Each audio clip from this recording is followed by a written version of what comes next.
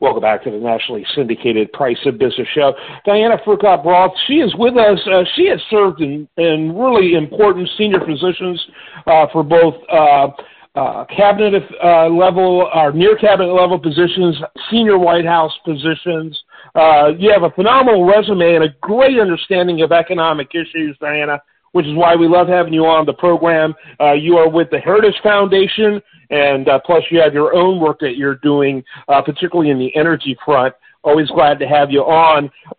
Everyone is watching. Of course, you know what time of the year it is. What's going on right now? We're in the middle of a very heated political environment, one that really is full of rhetoric, a lot of exaggeration, as particularly the Democrats are trying to hold on for dear life. And it's been an interesting thing to watch what's happening with the Democrats and really with the midterm elections and for several months, where it's gone from early in the year, the Democrats were dead men walking, and then all of a sudden, I think the media overplayed certain key issues that were of high interest to small constituency and thought that would create a tidal wave to help the Democrats. But bottom line, there's nothing people think about more than how much they're paying for groceries or rent. Those are the things that people are reminded of every single day, and it's kind of humorous, really romantic to hear the media project what's matters to voters and how that will affect outcomes. Finally begin to get reality, and yet the president, Joe Biden, I think is pushing against reality. Talk a little bit about that, and welcome to the show, as always. Well, it's great to be with you, Kevin. Yes, well, last week we got news that GDP had risen by over 2%, so as of the third quarter, we were not in a recession. So President Biden is saying that everything is fine. He's saying today we got further evidence that our economic recovery is continuing to power forward. But the reason for the high GDP numbers was the amount of exports. And exports were driven higher because the price of gasoline and oil is higher. So on the one hand, President Biden says the recovery is powering forward. On the other, he's asking Saudi Arabia and Venezuela to produce more oil because he doesn't like these high oil prices. And he doesn't like high gasoline prices. They're very, very unpopular. So you can't have it both ways. It's just basically a statistical quirk that gives us these positive numbers. Yes, and you know the old saying. Samuel Clemens, also known as Mark Twain, they were doing that AK stuff, celebrities for now centuries. But there's lies, damnable lies, and statistics, and that's exactly what we see in this. And part of the thing that's interesting and underreported is the fact is that quite a bit of this GDP was government expenditure. It was literally a shell game created by the government. And look how much we can spend. Well, that's part of the reason why you've got angry mobs as we deal with this inflation. Right, yes. And also, the Fed yesterday raised interest rates 0.75 percentage point. And the statement they put out was very conciliatory, saying that they might not be raising them so much more next year. But in his remarks, Chairman Powell made it clear that, yes, he was going to be raising rates until we got inflation out of the system. And with inflation running over 8% and the federal funds rate around 4%, there's a lot more to go because already right now we have negative interest rates of about 4%. Because his federal funds rate is about 4 percentage points below what inflation is. So he has a ways to go raising interest rates, and that's why the stock market went down again yesterday. Yeah, absolutely, and it's difficult in the political season. He's literally fighting for his political life. Meanwhile, I'm reading stories of his plans for running for re-election, which I find mind-boggling to me. And then I look at Kamala Harris in the wings, and I'm going, that's the best they've got. And you know me well enough now, Diana. I have been on my show several times. I'm not real thrilled by any of the major names being mentioned on the GOP side. And so it's a really terrifying situation. But what's going on with Biden and the total lack of a reality check, I think a lot about. I have concern about his cognitive issues. But at this point, it just seems like he needs a complete reality check, as do the Democrats. So what do you see happening policy-wise? What can be done in light of the political parameters of a party that's largely driven, I think, by the AOC and progressive wing, by far the largest caucus? In fact, it's almost like there's three parties in the House of Representatives: Republicans, Democrats, and progressives. And the progressives may be the tail that wags the dogs. What can happen to help get policy lined up in reality, or is it even going to matter? I know you don't like, or you don't give me the impression you like to talk so much about politics as policy. I don't see how Democrats do very well though in this election cycle.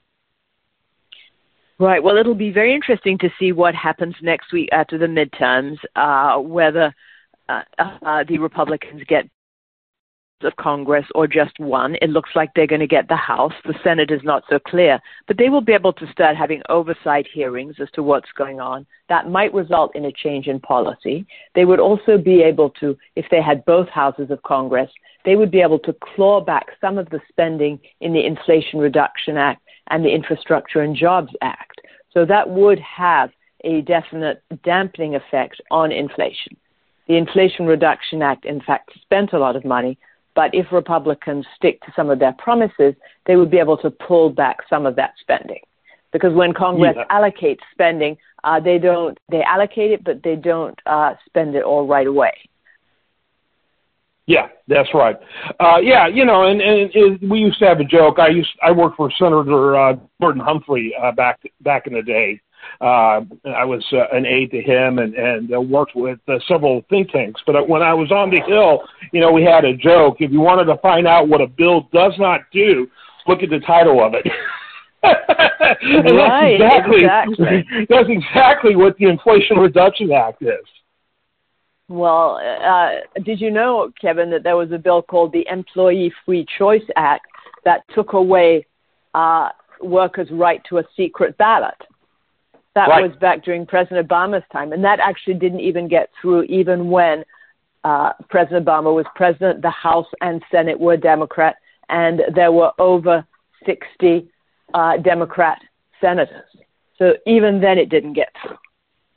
Yeah, it's really very Orwellian. If you wonder, if you want, read 1984 and then look at the way legislation is developed, how legislation is positioned. I hear all the time from progressives about, soaking the rich, and exploiting the rich. And their answer to doing that is through higher corporate taxes, which, by the way, is a form of regressive taxation, because it's indiscriminate and automatically passed on as a cost of doing business, which is directly aimed at consumers regardless of how much they make. There's nothing more regressive than business taxes. And it's a tax on job creation. It's a tax on job creation. Yeah. Why would a party for the people want to tax job creation? And that's another reason why the windfall profits tax that's being proposed is such a bad idea, because we want our companies to produce more oil and natural gas. We want to get that out of the ground. And to tax away their money, give it to the federal government, is a big disincentive to production, because it means they would get lower revenue from each barrel that they produced, and they would have less funds for investment. That's exactly right. American competitiveness should be in everyone's interest, regardless of their income bracket. But in some ways, the most vulnerable find that most important, I would think. Yes, exactly. And if we get a Republican House and Senate, then, or even one of them, a Republican House, then we're not going to get that windfall profits tax. Yeah. Because bills have to start in the House Ways and Means Committee. Yeah, talk a little bit about what you're seeing, in terms of what the Republicans are going to heavily focus on. Another joke I heard a lot, even from our side, when I was working for a Republican senator, is that, we do way better at the loyal opposition than we do as the majority. And there's some truth to that. I've seen that. I've seen that when I worked there. And I've seen that, in a lot of things going forward. It's easy to criticize, but it's hard to take action. What are you seeing as we wrap it up? What do you expect a Republican majority in either the House or the Senate doing in terms of trying to reverse this vote, if you will? Well, I think they're going to take a very strong look at the regulations that the president is imposing. They're going to hold hearings. They're going to try and come up with lower budgets. They're going to try and improve the prospects for energy production. They're going to try and do all of those. And it'll be very interesting to see what happens. Yeah. Well, the classic definition of inflation is too much money chasing too few goods. And so a policy proposal is focused on changing that disorder, getting more goods produced, which includes services, obviously, and freeing up an economy is required to do that. And with all of my problems with the GOP, they are at least favorably inclined to do that. And the Democrats clearly have a static view of wealth. The way they look at wealth is very static. And it's almost, I hate to say it, because it sounds like demagoguery, but, the Marxists had a static view of wealth. There's only so much to go around. A lot of these recession-creating policies have this weird underpinning of trying to keep an economy slow and small, at the expense of prosperity. And, I'm not saying it happens on a cognitive level, but it kind of permeates the whole philosophy. Well, the only way we are going to have our deficit and debt in better shape is by higher economic growth. Under President Trump, it reached almost 4%, but there's a lot that we can do to speed up economic growth, and that makes our debt and deficit look smaller as a share of GDP. One thing we need to be watching is the employment numbers coming out on November 4th, whether the labor force participation rate is rising. We need to be attracting some of these individuals back into the workforce. And we need to be stopping attacks on what's known as the gig economy, but it's independent contractors, people who don't want to work full-time for one employer, but who still want to participate in the labor market. And President Biden has been attacking those through different regulations.